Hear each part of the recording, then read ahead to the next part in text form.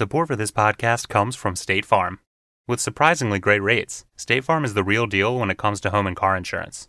State Farm agents are always ready to help you personalize your insurance plan so you can create a policy that fits your needs. You can manage your coverage, pay your bill, or even file a claim right from your phone with the State Farm mobile app. And you can always call one of the State Farm agents in neighborhoods across the country. Get a great rate without sacrificing great service. When you want the real deal, like a good neighbor, State Farm is there. Support for this podcast comes from Stella Artois. This summer, enjoy the life Artois. You can experience it anywhere, from your patio to the tidal basin. All it takes is being present, being there, with the people you love and a cold Stella Artois in hand. Wherever you are, you're never too far from the life Artois. Stella Artois. Please enjoy responsibly. Hi, my name is Joey Galvez, host of The House of Indie, an independent creator interview podcast. New regular episodes drop every Thursday. We may even have some cool smaller shows in between, so stay tuned. We also have a live broadcast every Monday with Loggerhead creator Brian Silverbacks on Facebook and possibly Twitter. Type in The House of Indie on Facebook and at House of Indie Pod on Twitter. Make sure to help out the show by listening and subscribing wherever you find your favorite podcast.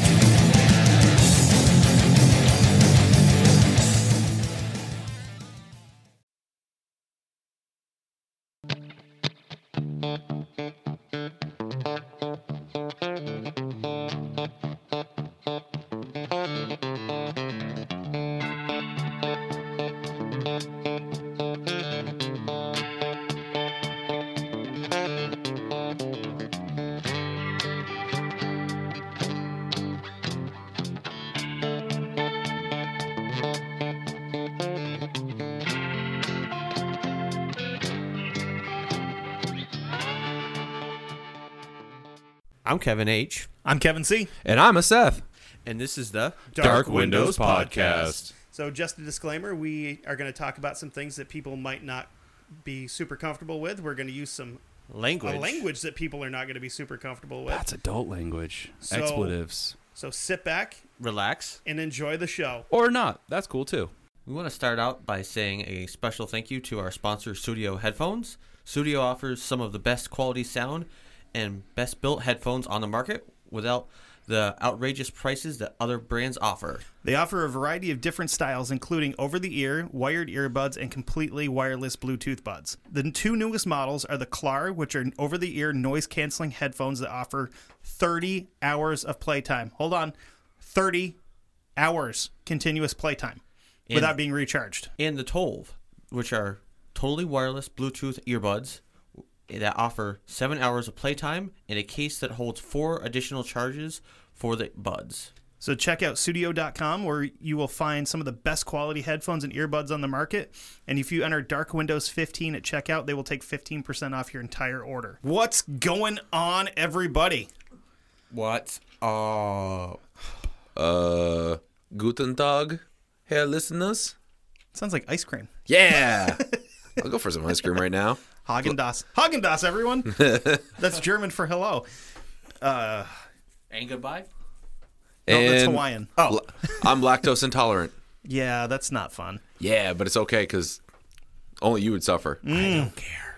So, now that we've got our shit all squared away, where we do our studio thing on a Our shit's previous part, Our Sadiao. what do you got us to talk about? So, since Valentine's Day is right around the corner, and I know I'm not the only one into painting miniatures and sweet hobby-related funness, if you know anybody or any loved ones that are into painting miniatures, you know what you should do? You should head over to GameEnvy.net, home of the Hobby Holder, the 2-in-1 multi-purpose little painting tool, or if you want to brush Bastion, a paint hook, hitting that piece again. Oh, yeah. And any other variety, kind of like little things of painting miniatures you can think of, or hobby-related tools you may need.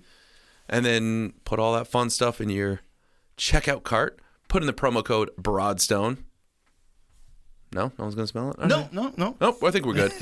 And you'll save yourself 10% off your entire order. Nice. Timely. Fuck yeah.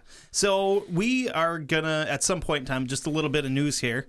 At some point in time, we're going to be running a couple of promos for some other shows. Woo! Yeah. And we still want more art to Yes, come in. we need more artwork, people. all of the art. Send us more because we have not had that many yet. We need more. Yeah, and apparently I'm not allowed to enter because I'm part of the show. Exactly. Listen, Maybe I want a sticker. Hey, your artwork was too good. Okay? No, it wasn't. My wife didn't even put it on the fridge. And my miniature, she's just like, yeah, get these fucking things out of How here. do you put those on the fridge? Magnets. Up on the door? No, Seth? magnets. Oh. You glue magnets on the bottom. Okay, fair Seth, enough. I said it was good. Okay? I liked it, and we just cannot afford to use your artwork. I know. The royalties and everything we have to pay. Yeah. I'm an it's expensive bitch. Yeah. Are. Damn you. Something else cool. What's cool? If anybody that listens to this gets a service called Cryptid Crate that's sent out by Derek Hayes that runs Monsters Among Us. It's an awesome show. I've actually called into it before. Anybody that gets Cryptid Crate, I'm not sure if it's this month or next month, you're going to get one of our business cards in it. Wait.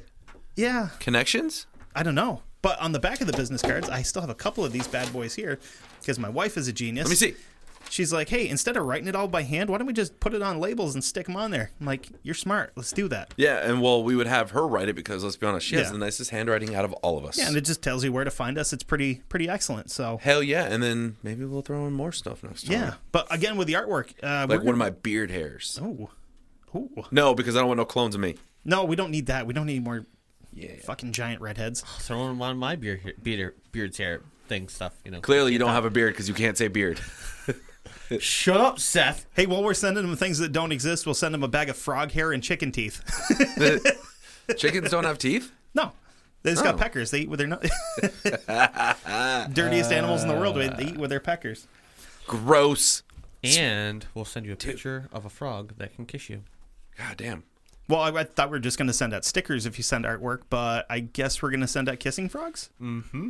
And a special surprise for the winner. Valentine's Day, Yeah, the winner, we're still hoping to get you something pretty excellent. So, but anyway, now that we got all the fun stuff out of the way, let's talk about something awful.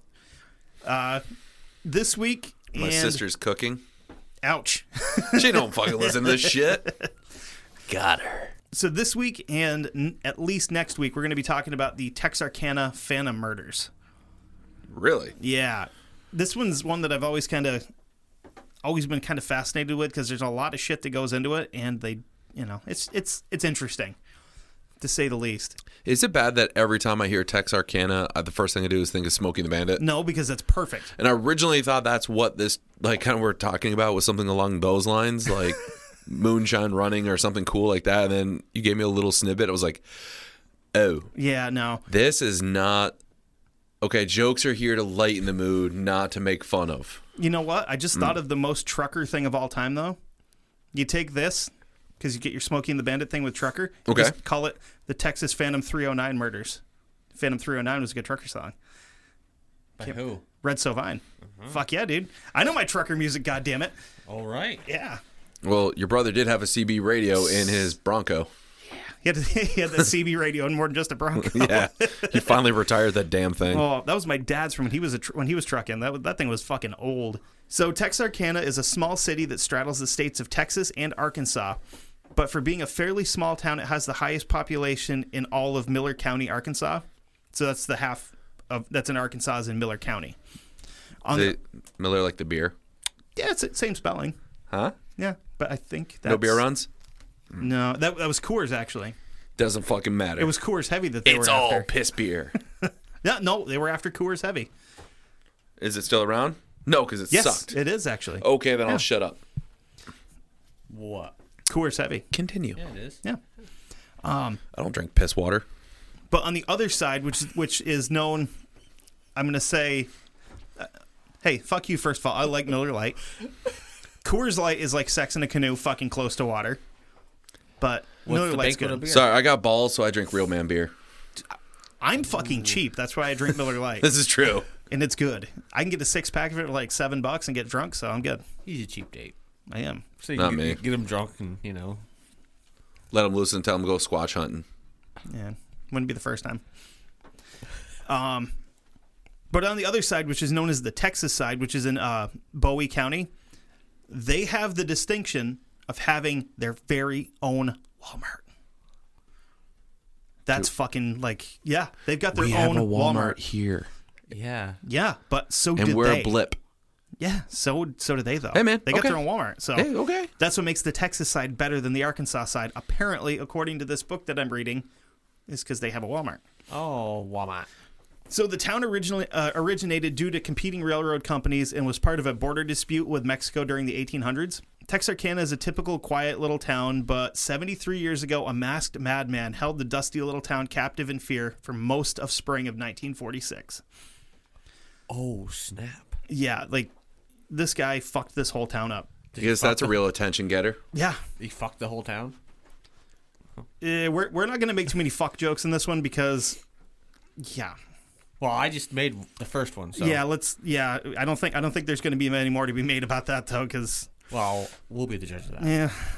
So on the night of February 22nd, 1946, Jimmy Hollis and his girlfriend, Mary LaRae, decided to pull off on the side of the road to attend to some business, I guess, in the backseat. So Hollis was 24 at the time, LaRae was 19. Jesus. Yeah. That's an age difference. Yeah, that's not the worst one we're going to see either. That's not that bad. When was this? 1946. Oh, come on now. Yeah. They were in the back of Hollis's dad's car, and the two had been dating for quite a while. The two in the car were supposed to be home by midnight, but as we know, hormones take priority over deadlines and curfews. Yeah. I mean, well, obviously. everyone who's ever been a kid's like, yeah, I'm not going to worry about it. And then you get yelled at by your parents. How am I supposed to be home by midnight when I've got a boner? Yeah, and then you get yelled at by your parents, and they say, I'm going to barbecue your ass in molasses, motherfucker. Ooh, 2 Diablo sandwiches. Boom! There is no way you came from my loins. When I get home, I'm going to punch your mother right in the mouth. I'm trying to sneak them in. But, Daddy! I don't care what the goddamn Germans have got nothing to do with this. That is not germane to the situation. Okay. So as the two young lovebirds were taking care of business, some paperwork, if you will, in the back seat, they were interrupted by a blinding flashlight coming through the driver's side window. What are you two doing back there? That's what they thought. They thought it was just like a really shitty timed like police patrol coming by and being like, uh-oh, we got a couple fucking in a car. We got to get them out of here. So Hollis gets himself together and rolls the window down. And as soon as he did, he couldn't really see anything because the flashlight was right in his face and he was told to get out of the car. So still thinking at this point in time, it's a cop. We're fucked. So he gets out of the car and closes the door behind him. And when he turned around, he found himself face to face with a guy wearing what they described as a burlap sack with 2 eye holes cut out of it for a mask. So Jason Voorhees and... In number 2. Yeah. Yeah. Zodiac Killer? It's funny you mentioned that. We're going to talk about that next week. Now look who's Yeah. got the ESPN. Yeah, he's got minds. I mean, with a story this old, I dare say he's got ESPN Classic. Ooh. Dun, dun, dun, dun. Fucking Joe Frazier and whatnot. What the hell was that? ESPN. Oh. I don't sport. That's baseball tonight. So this guy in the mask immediately just stuffs a gun in his face. Hollis would later say, "Fella, you got me confused with somebody else. You've got the wrong man." And Hollis would continue to say that later on the masked gunman muttered something like, "I don't want to kill you, so do what I tell you." That's kind of a weird thing to do right there. Like, automatically think, okay, he's going to rob us, whatever. Yeah, or having the instant regret, like you build up, you're like, I'm gonna fucking kill somebody. I'm finally gonna do it. I'm finally gonna kill somebody. And then when you finally push comes to shove, you're like, I don't really want to do this anymore. No. Back out and that like get scared or cold feet or whatever. I don't want to play ball anymore. Yeah, like it was fun to play and talk about it, but I don't really want to put it into action. So this is where things get really weird, because as Hollis is trying to calm this guy down, the gunman demands that Hollis remove his pants. And when he's like, take your pants off, he just stuffed the gun right, like, in his face, like, making contact with his forehead, telling him to take his pants off. You're going to make a joke about telling the guy to take his pants off? Yeah, maybe he liked his style of clothing and was like, you know what? Fuck him, man. I don't want to kill him, but I want his pants. I want those kind of bell bottoms or whatever kind of dungarees or denims he's rocking. So instead of, like, doing the gangster thing and stealing somebody's shoes, he's like, take your pants off. Well, think about it. If he had any holes in his pants or he can't afford a new pair of pants, this dude obviously has got a car. He's got a nice lady, which means he takes care of himself. They have the same waistline, maybe the same inseam. Or was it more of a Terminator situation where he needed his clothes? No, I think he had clothes. Okay. Although if he's robbing a dude or sticks a gun in it and all he's wearing is a burlap sack and nothing else, Okay, yeah. that is probably the most baller way to go rob somebody. He's like, you have a burlap sack. You could wear the burlap sack kind of as an underwear. No, man, I'm gonna protect my face. Well, I'm now always gonna see that freckle on your dick. Now I'm gonna know you as freckle dick. Okay, so I want you to imagine, sitting in your car with your wife, and all of a that sudden, would never happen, but okay. a naked man with a burlap bag over his head comes up and starts knocking on the window, telling you to get out and take your pants off. What's your first thought? Is it cold out or you just have problems? This guy's going to try to fuck me. And I'm going to punch him in his nuts. No, you're not. Because he's pointing a gun at you. Tiger uppercut. Tiger uppercut! Tiger uppercut! And I've seen Krav Maga movies and TV shows and YouTube videos. I know how to deflect. All right. If you're ever attacked by a naked man, just remember, grab and twist. Or when in doubt, just start making fun of him and make him cry. Oh, grab his dick with both hands, give him an Indian sunburn. Like, you want me to do this? Yikes. All right, fine. Oh, or like in Banshee, when he had to do the man love with his mouth and he bit the dude's dick off. What's this? In Banshee. TV show. Never seen that. Cinemax. Pretty good show. Check it out. Yep, so he had pretty much told him, I want you to take your pants off. So at this point in time, Lorraine started begging Hollis to just comply with him, hoping that it wouldn't turn any more violent than it already had been. Hollis, just take your damn pants off again. Yeah. We've already seen everything anyway. Yeah, it's nothing impressive. I mean, just take them off. So instead, the stranger overpowered Hollis and began beating him in and around the head with the revolver that he carried. He was complying with him, and he just fucking buffaloed his ass. Pistol whipped him. Cracked him with it. So as Hollis laid motionless on the ground, the attacker continued beating him until he actually cracked Hollis's skull. Holy crap. The amount of force it takes to crack a human skull is kind of astonishing. I was kind of shocked. It's about 1,100 pounds of force to do it. So that's continuously swinging nonstop with the butt of the pistol, you said? No, he was hitting him with a cylinder. Are you serious? Yeah. That's a lot of force to generate with just that much motion. Like, I can understand the butt because you can swing it like a hammer. Right. But there was an old term from like back in the day that our buddy Justin Rimmel uses all the time on his show. It's called buffaloing somebody. Where you hit him in the back of the head or the side of the head with the cylinder and it fucking knocks you like smooth the fuck out. Yeah. It's kind of one of those moments where it's like, if I knew it wouldn't do permanent damage, I kind of wanted someone to do it to me just to know what it feels like. But the same breath is like, I've been hit in the head with a chair before because, backyard wrestling. And that fucking kills. I've been hit in the head with a hammer. It doesn't feel good. Yeah. Yeah, but I thought buffaloing was like you get him like the butt of the... No, it's with the cylinder. Because you hit him and it's tried to, you're just basically trying to, knock him out. Yeah, but they use the cylinder because there's less of a chance of the cylinder cracking than your grips and having to replace them. So use the cylinder, just crack him with it. So at this point in time, Lorraine, who was fully panicked, was thinking that the sound of Hollis's skull fracturing was a gunshot.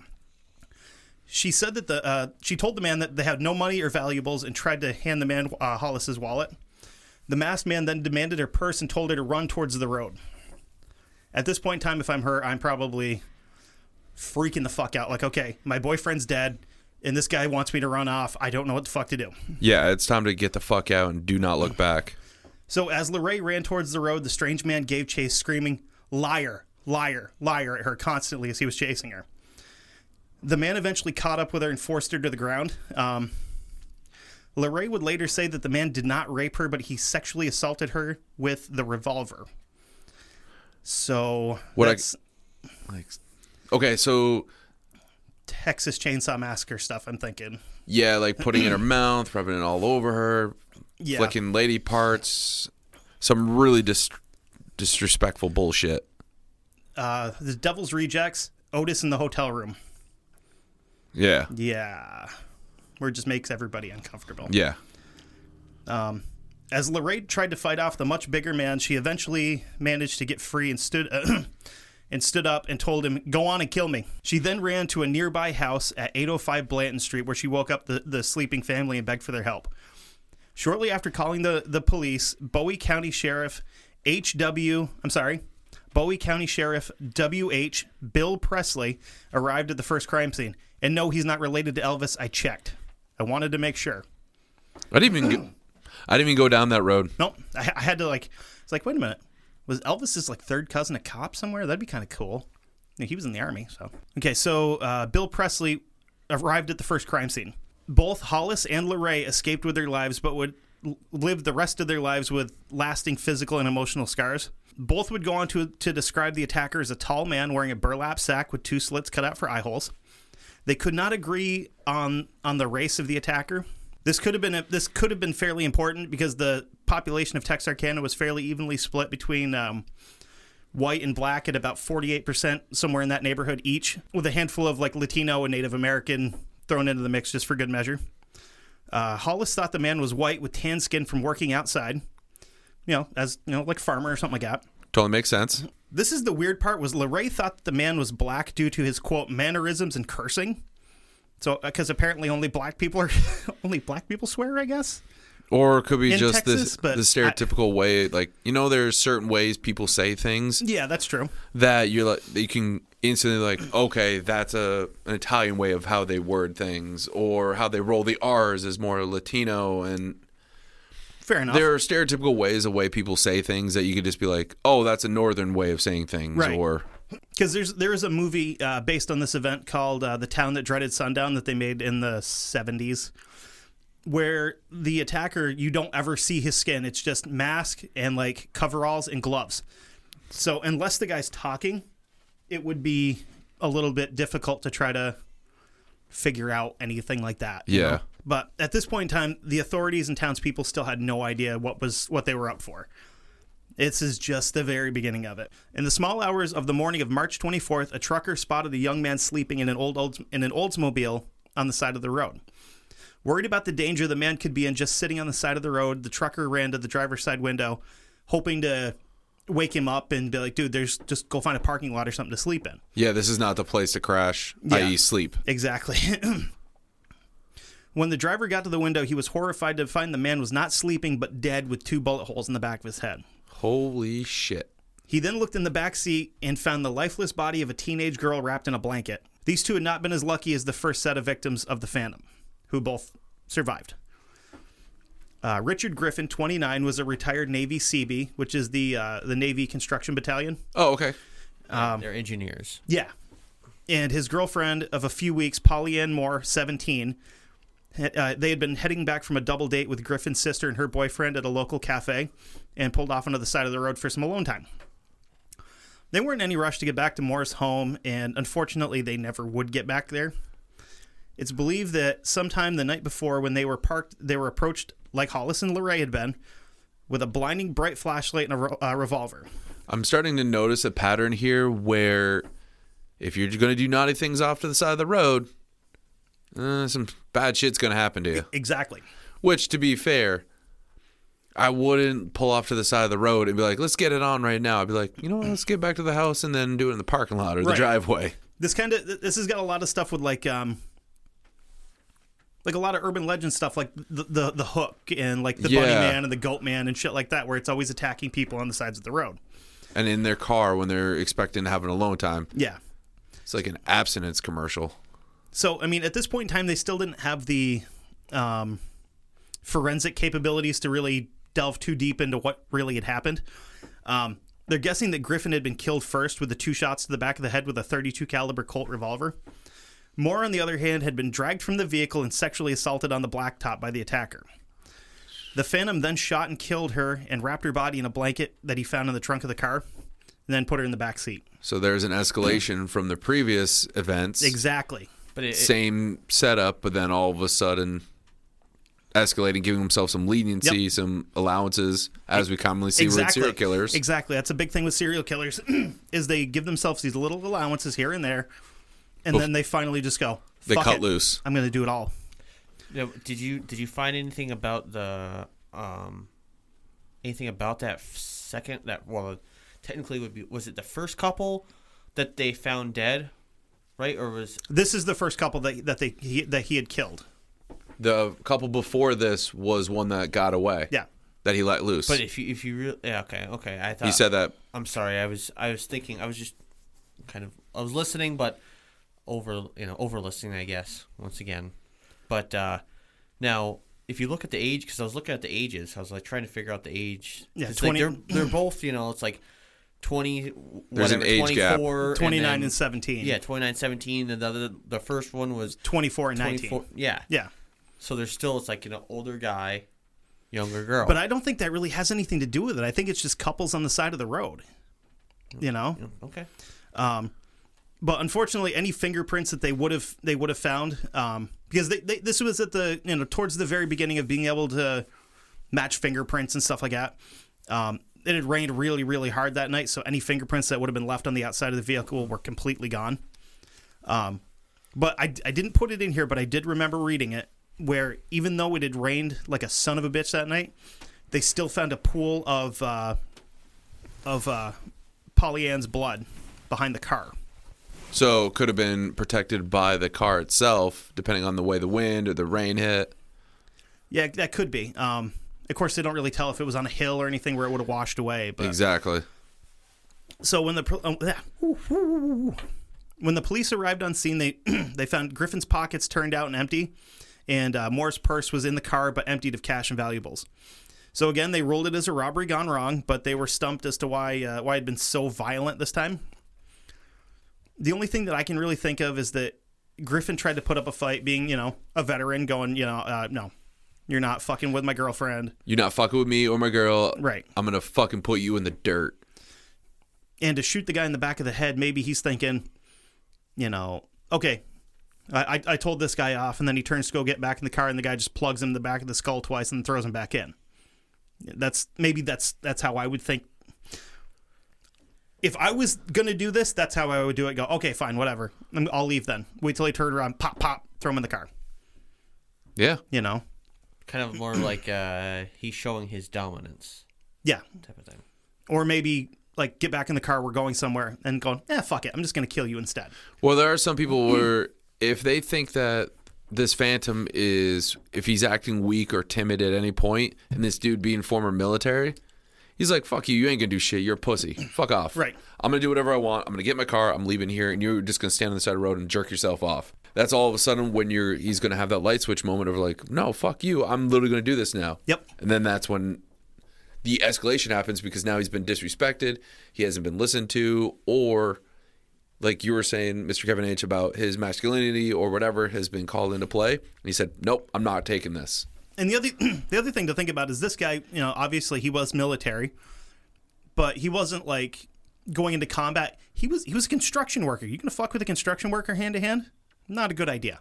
I wouldn't fuck with anybody in the military hand to hand. No, because they still all have the same kind of training. Exactly. But CBs, okay, they can. They're an engineer, so they can be combat ready. Right. So they know how to do all that. Well, understandably, but I mean, hand to hand, he's still going to be a threat. Yeah. Being military, and I mean, if you've ever met most construction workers, they are pretty fucking rugged folks. I can tell a story about my dad who built houses for 20 years, who after suffering a stroke and 2 aneurysms can still kick my ass, and he has still fucking vice grip hands. He's 5'6", maybe $180, and I'm over 6'1", and I'm like 240. And I don't fuck with that man because he still has an ungodly strength. But plus, he whooped your ass with a plunger. I guess I'm trying. Yeah. I guess I'm just trying to get you to. He's not a construction worker. When you're a CB, you're not. It's still the point of he builds engineer. shit. He's been in the military. He knows how to handle himself. He also knows how to handle himself in other realms other than just combat. That's where I was trying to go with that whole thing. That he has strength in more levels than just one thing. And again, that's just a theory that I came up with. That's nothing like concrete with the case. Yeah, there's no easy job in the military. Right. There's no job that's like you don't see any form of training. Everything, they're trained at the highest level of potential possible. Don't fuck with those people. And I mean, this is kind of where the Phantom, I think, I think I'm trying to figure out if he would have actually killed either one of them at the first scene, or if this is where he decided to ramp things up. Kind of like Richard Ramirez, where you start off with like you're breaking and entering and your robbery, and then your sexual assault, and then you go, I'm going to kill somebody next because it's the only thing I haven't done yet. It's all light switch moment. Certain times things just get flipped. So the Texarkana Gazette, which was the local paper, ran an article at the behest of Sheriff Presley on March 27th. Hi, buddy.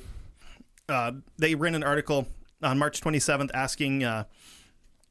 asking residents not to spread any rumors or anything because they hadn't seen it with their own eyes. So pretty much, hey, you don't really know what happened, so let's not put the cart before the horse, you know? There was a crash reward. There was a cash reward offered, but no solid tips had ever been made to the police department. So that's our first 4 victims right there. Now we're going to talk about Betty Jo Booker. There's a lot of like Polly Ann, Betty Jo. It's multiple names for one person. It got confusing for me where it's like, Jesus Christ, how many names do these people have? So Betty Jo Booker was a 15-year-old straight-A student who was generally loved by everybody that she knew. As you can tell, when you start a sentence like that in a show like this, it's usually not going to end well for anybody. She played saxophone in a group called the Rhythmaires with a guy named Jerry Atkins every Saturday night at the local VFW. So every other week, Atkins and another bandmate, Ernie Holcomb, would alternate bringing Booker home because she didn't have her license or a car, obviously. She's only 15. They would bring her home after the shows. That night, it was Holcomb's turn to bring her home, but Booker told him not to worry about it because she had already set up a ride with a former classmate that was visiting. His name was Paul Martin. Atkins didn't know that there was a change until he got a call from Holcomb the next day, so he assumed that Booker had made it home safely.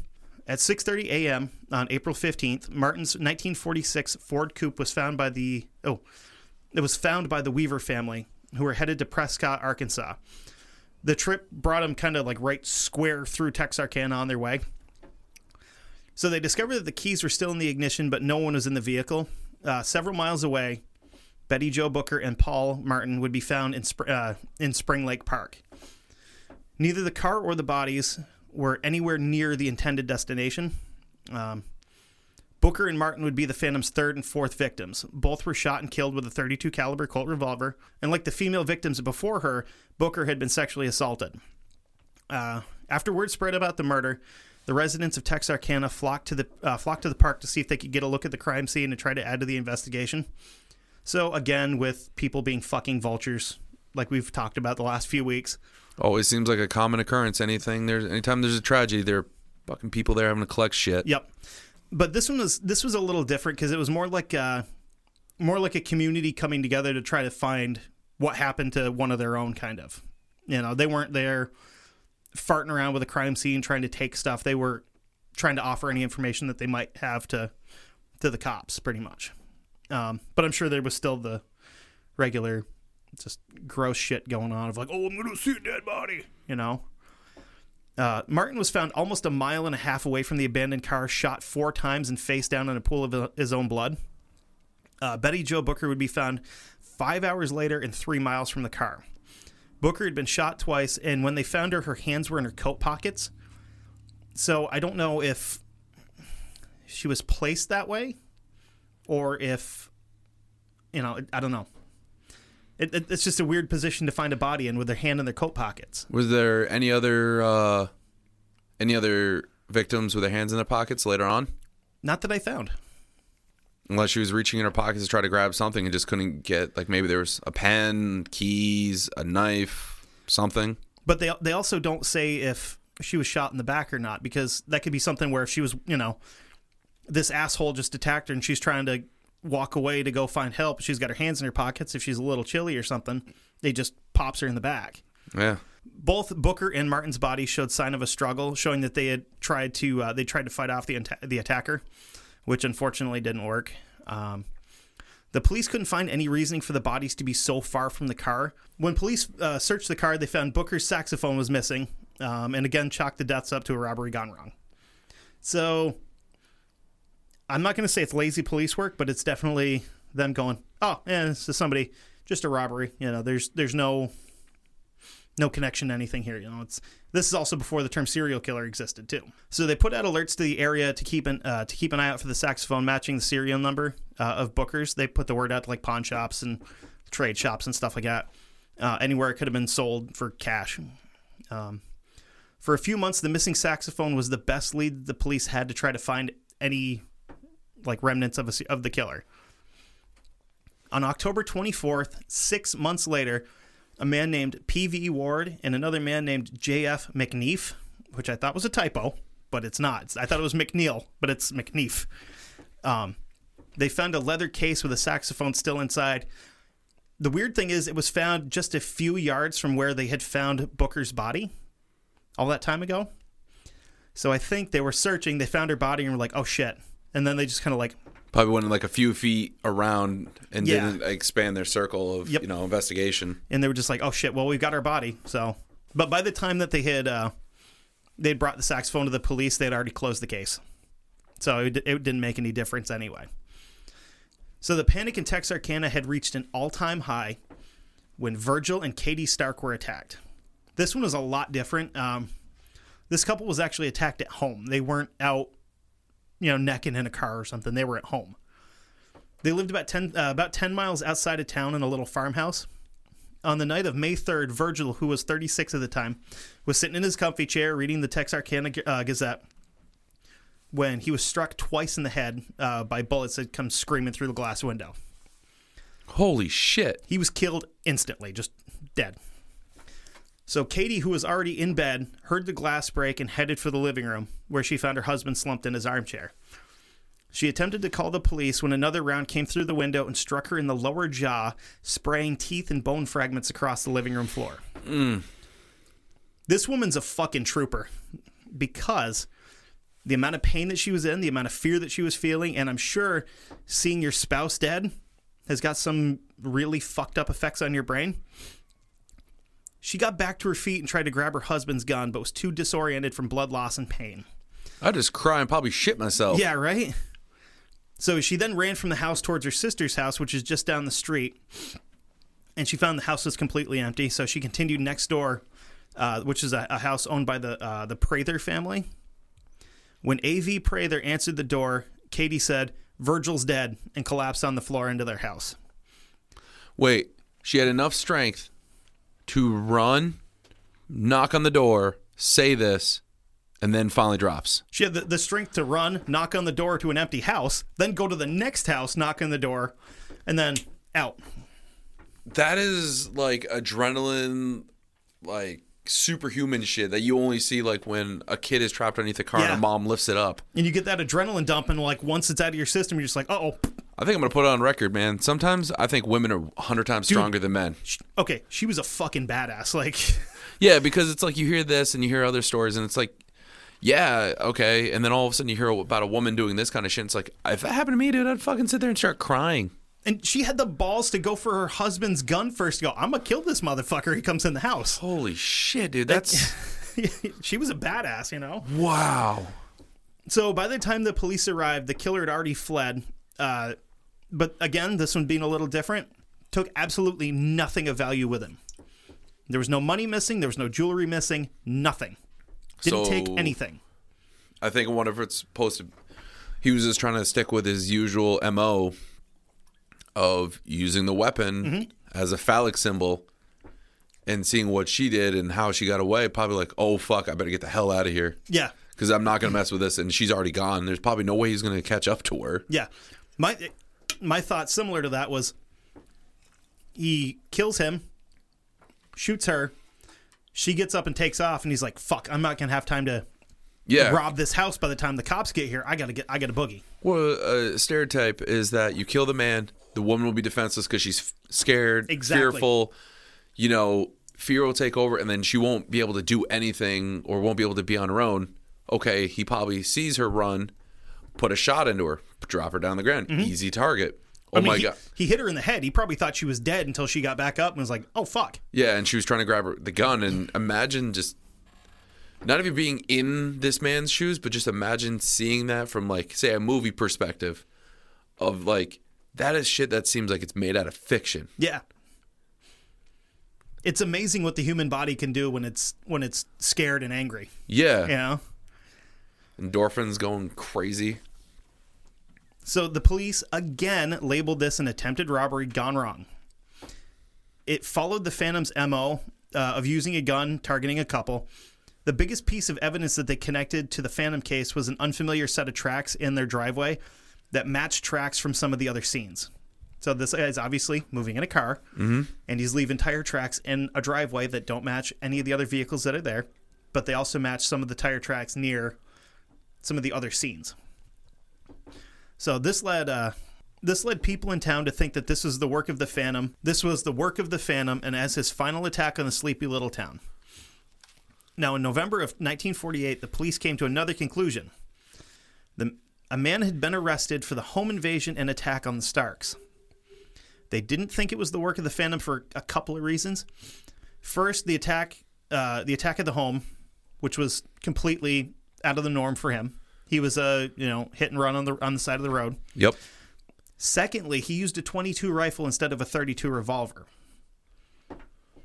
Well, Doesn't mean it couldn't have been the same guy. yeah, because multiple people if they own one gun, sometimes people own multiples.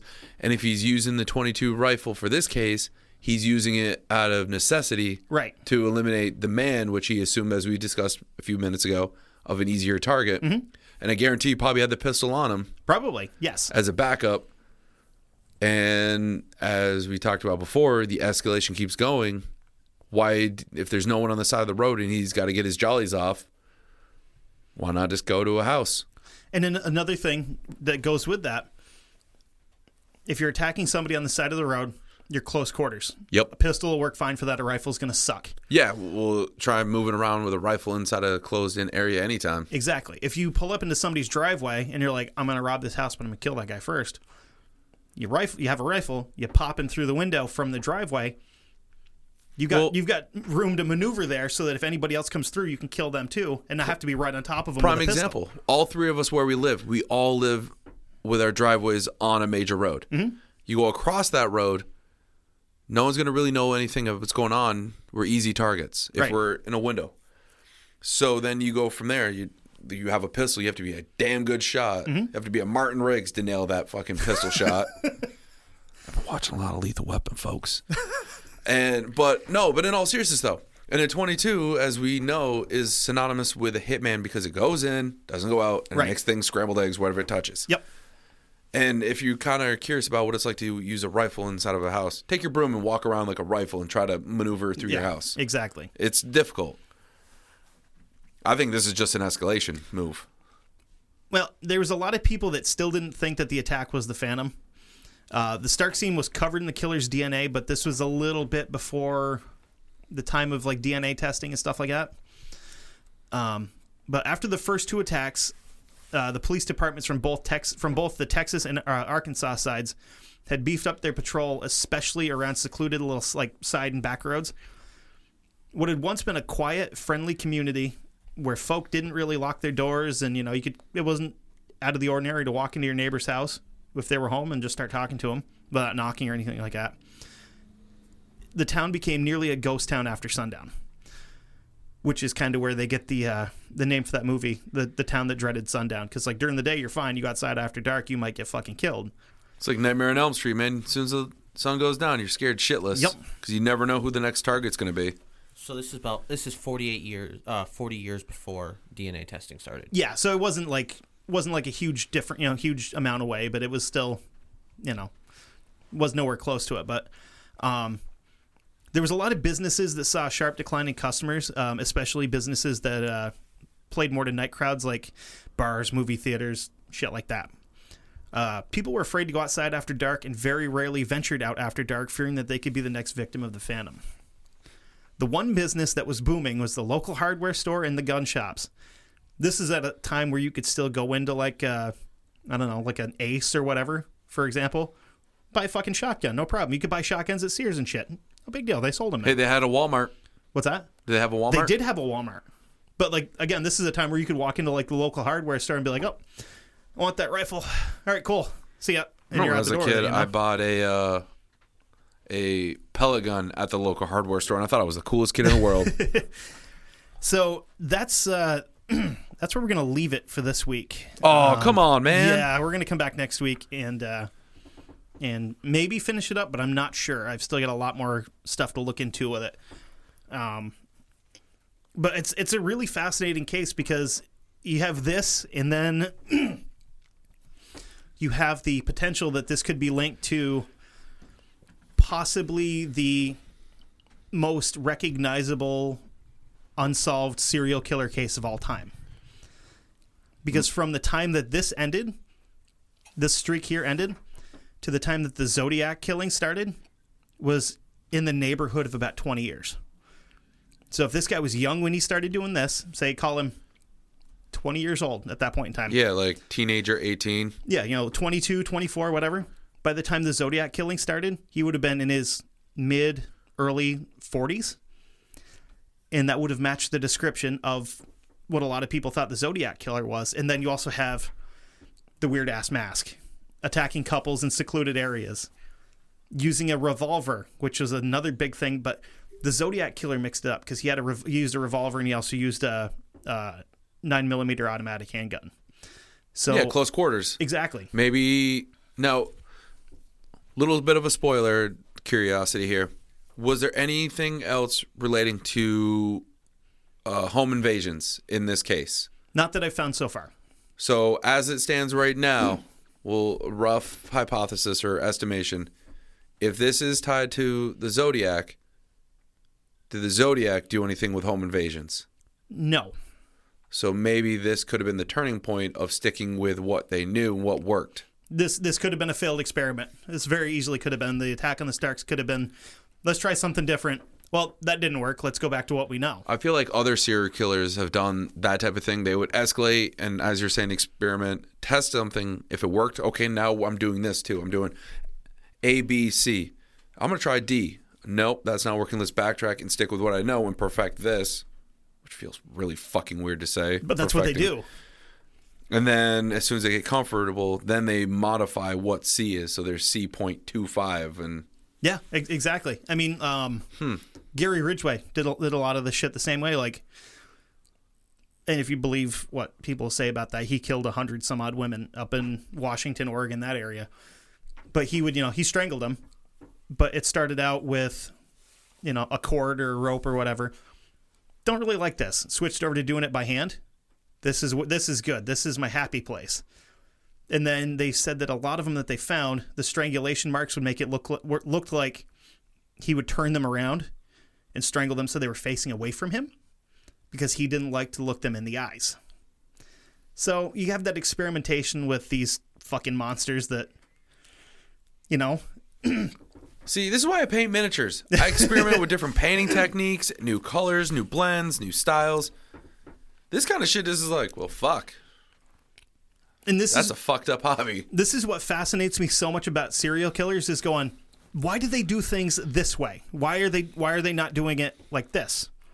Why change something that you already have going well, I'm always amazed by the escalation. And then you have people like Ted Bundy who are just like, once in a while, I'm going to throw on a fucking costume. I'm going to throw my arm in a cast. I'm going to wait for this girl to help me with my canoe. And she's got it in the air. Crowbar.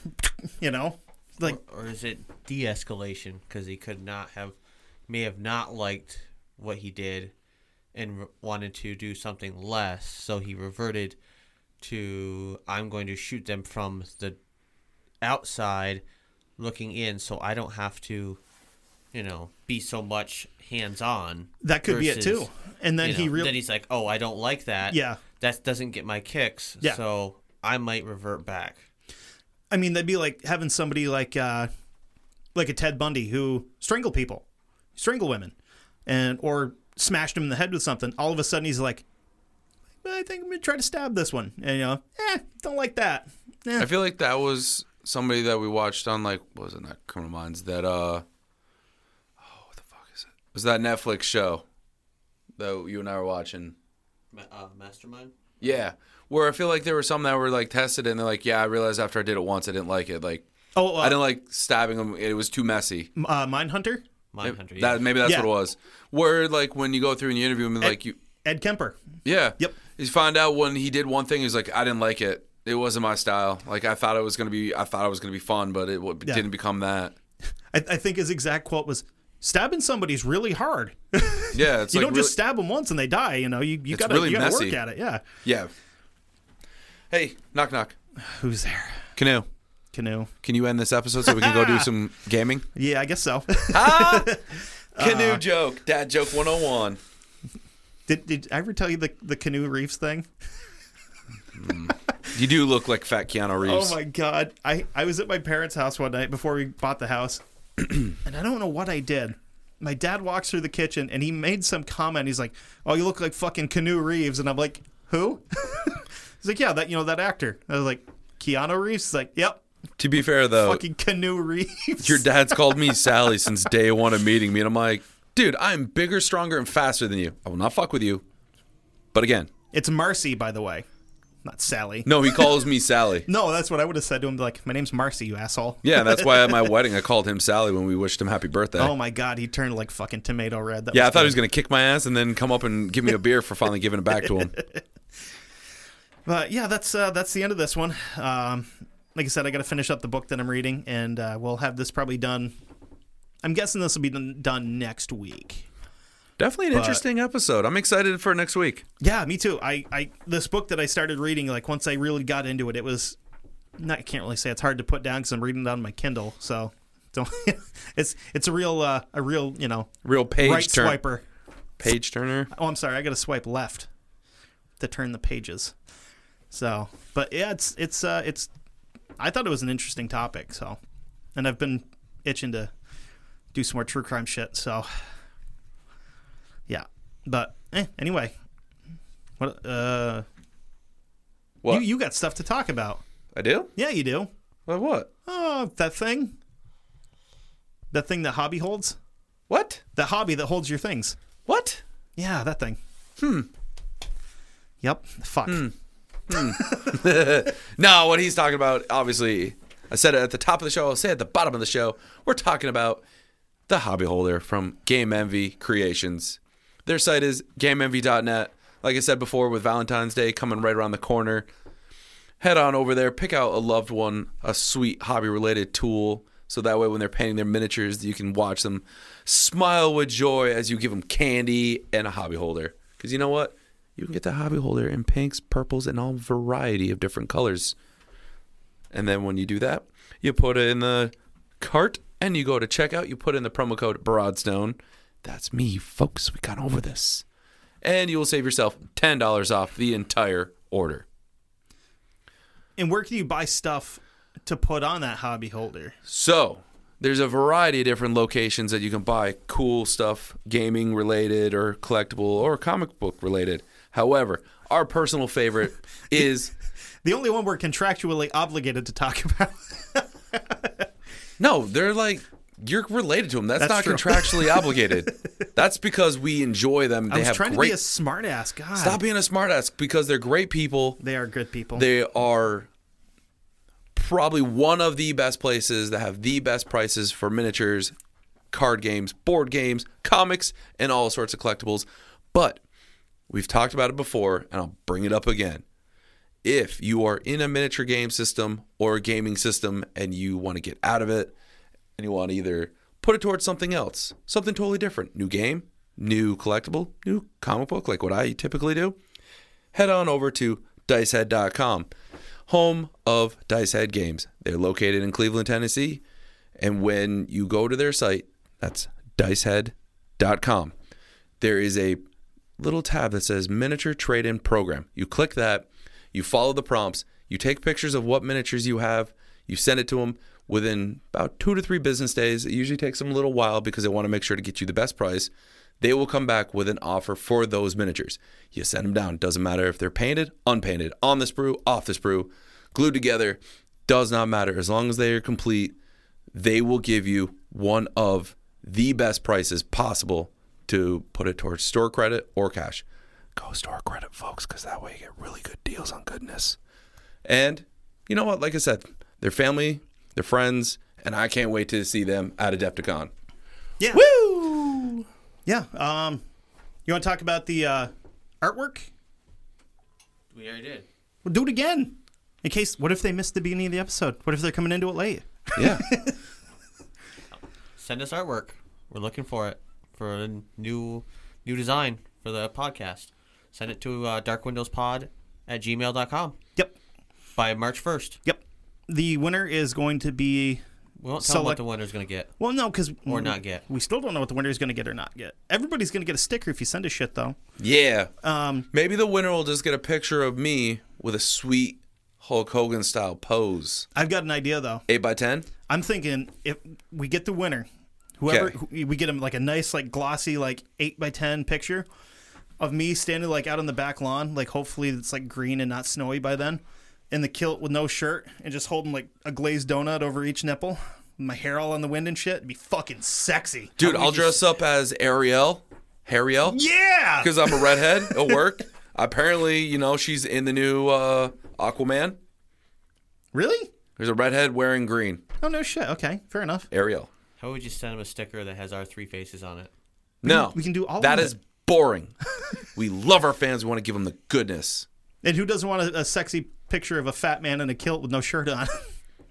I do. My hand's not up in the air. Dude, I definitely want it. We could Photoshop like a rainbow in there and like a unicorn up behind it, make it look like a I could be the fucking world's romance tallest novel. leprechaun, taking my pot of gold and doing a little thumbs up in the back corner. So, perspective-wise, I'm really small. Yeah, Even though I'm one of the tallest ones here. yeah, that'd be perfect. All right, people, Make make it look art. like it'll look like a romance novel cover. Ooh, you could be the Fabios because you got the beautiful hair. Oh shit! I'll just be like standing there and shit with my kilt and have Kevin like sit on the ground in front of me, like hugging my leg and looking up at me, all like, "He saved me," and Seth standing in the back like a bad guy, like fucking Bluto from Popeye. No, I was thinking Dick Dastardly. This is gonna work. We gotta get you a dress, dude. All right. Like I said, send in artwork. We want to make beautiful arts to send back. Yeah, because we need a new logo because ours is tired. It needs a nap. Not that we need one. We would like one. Yeah, it'd be nice. It'd be pretty rad. It's almost a year. Come on. Yeah. And, Yeah, we got new promo codes. We got another new sponsor, i.e. dicehead.com. Yeah. And why not, put up a new logo and we'll give you a shout out. Oh, and Kevin H is doing some ninja shit in the background, working on another sponsor too. But we're not going to talk about that one. Let's cut that part out. Why? Because we don't want to let them know that. What? That we're working on getting another sponsor? We can let That's them know. fine. We don't have to say what it is, Exactly. We're just Captain all Vague Pants. We be vague. you're doing it all behind the scenes. You're like a fucking. Wait. You're like throwing smoke bombs and shit. What? Fat man throws a smoke bomb, tries to run, and runs into the wall. You never get. Fuck off, dude. Oh! I've done that before, just without the smoke bomb. Oh, I was thinking Kevin Smith when he did it one time as Fat Man. It was Comic-Con. Never mind. Anyway. Yeah. So yeah, you can contact us at on Facebook, Boom. Dark Windows Podcast, Instagram and Twitter. We're both there. We're at both of those at Dark Windows Pod. Boom, boom. Go check out ageofradio.org/Dark Windows. Boom. That's our official page through our network. Down at the bottom, you got links for all the sponsors and stuff where you can go and buy stuff through them. It's pretty awesome. Most important place. You can also email us at Boom. Gmail. Because What I said earlier. Yeah. Dark Dark Windows Windows. Pod at Gmail. Yeah, that's where they got to send the arts. exactly. That's where the art needs to go to. And Mr. Kevin C., where can you find yourself? I find myself at home usually. Facebook. I'm on Facebook all the time. I'm on the page constantly. My Instagram is kcarlton87. I don't have a Twitter because I'm an old man and I don't like to use it. And Big Ginger. That was hurtful. Go with it. All right, I will. I am at Broadstone_creations where you can see me make art. But no Dark Windows art because I'm not allowed to enter. Bitches. And What about you, Mr. And you big fat kid Kevin H. Where can you find yourself? Oh, hey. Bitch, I was going to give you a sweet-ass intro, man. Nothing negative like that. I called Kevin H. myself a fat kid earlier this week. It was funny. Kevin H., where can you find yourself? Well, self. I was going to say I can find myself every time I look in the wait. reflection. What's up, you sexy fuck? I have a story to tell. You're like before Jim the Anvil Neidhart had a baby with a beard. Anyway. I have a story to tell to rag on my own self before we go off. I miss him. I was doing an inspection at a place in southern Vermont, and I had a lady. Hey, shut the fuck up. Continue. I had a lady that said to me and the other gentleman that was with me, "Hey, you just got done in my room, doing the inspection." Yeah, is that what you call it nowadays, kid? Bam. You go do an inspection Yep. in a room. Testing those fire Yeah. smoke Testing. detectors and Testing the her- CO detector. Testing her buttons. Penny inspector. And she Oh, you said, sex kitten. and she said to us, Jesus Christ. Shut up, he's telling a story. Oh, you are just fucking being disgusting, though. Anyway. she said Anyway. to us, would either of you boys like to have a snack or, something? She Yeah. was like, Want to get at this cotton candy? and she said, I have Little Debbie's. Well, Yeah. to me, I'm interested. I was like, hey, that's like saying to a fat kid, do you want cake? I was like, yes, I do. Little Debbie's is for cake. And I was like, I'm a fat kid. And she instantly she started laughing and went right back inside, comes back out. I have zebra cakes and I have something else. I went, I'll take the zebra cake. What was the other thing? Do you remember? No fucking Were clue. they those cosmic brownies, like the ones that are made out of like Ricey caramel? No. Swiss cake rolls. Oh, dude, that's a tough choice. Wow, that is tough. I took zebra cakes. I will go with the zebra because you get the two and you can sandwich them and make one epic bite. Hot take. I'm taking the Swiss rolls. Because what I do is I bite the ends off, okay? Just Okay. the very ends. Then I just take all the other chocolate off with my teeth, and then I eat it like that. See, with the jelly rolls, I'll take a bite at both ends and just The jelly rolls. jam it in my face. The jelly rolls are too sweet for me. You fucking Yeah, weirdo. they hurt my teeth. Anyway, with that said, you can find me anyway at Speedy802 Boom. on Instagram. Shit, we took the long way to get there, didn't we? Yeah. But it's okay because we got a good story. Because now I want zebra cakes. Oh, I've got ring dings downstairs. You fucker. Hey, you know what that means? That's a ring ding sound opener. Time to pop Beer the 30 top. time. Yeah. I love you, Justin. So, just, you know what? You don't want to have a look in the dark. Well, you can look in a Just dark because window. you can't see out into the dark doesn't mean that there's not some psychopath in your driveway with a rifle. But always remember, we love you. Kisses. Just because you can't see out into the dark doesn't mean that the dark can't see into you. I still love you. Bye-bye. Toodaloo.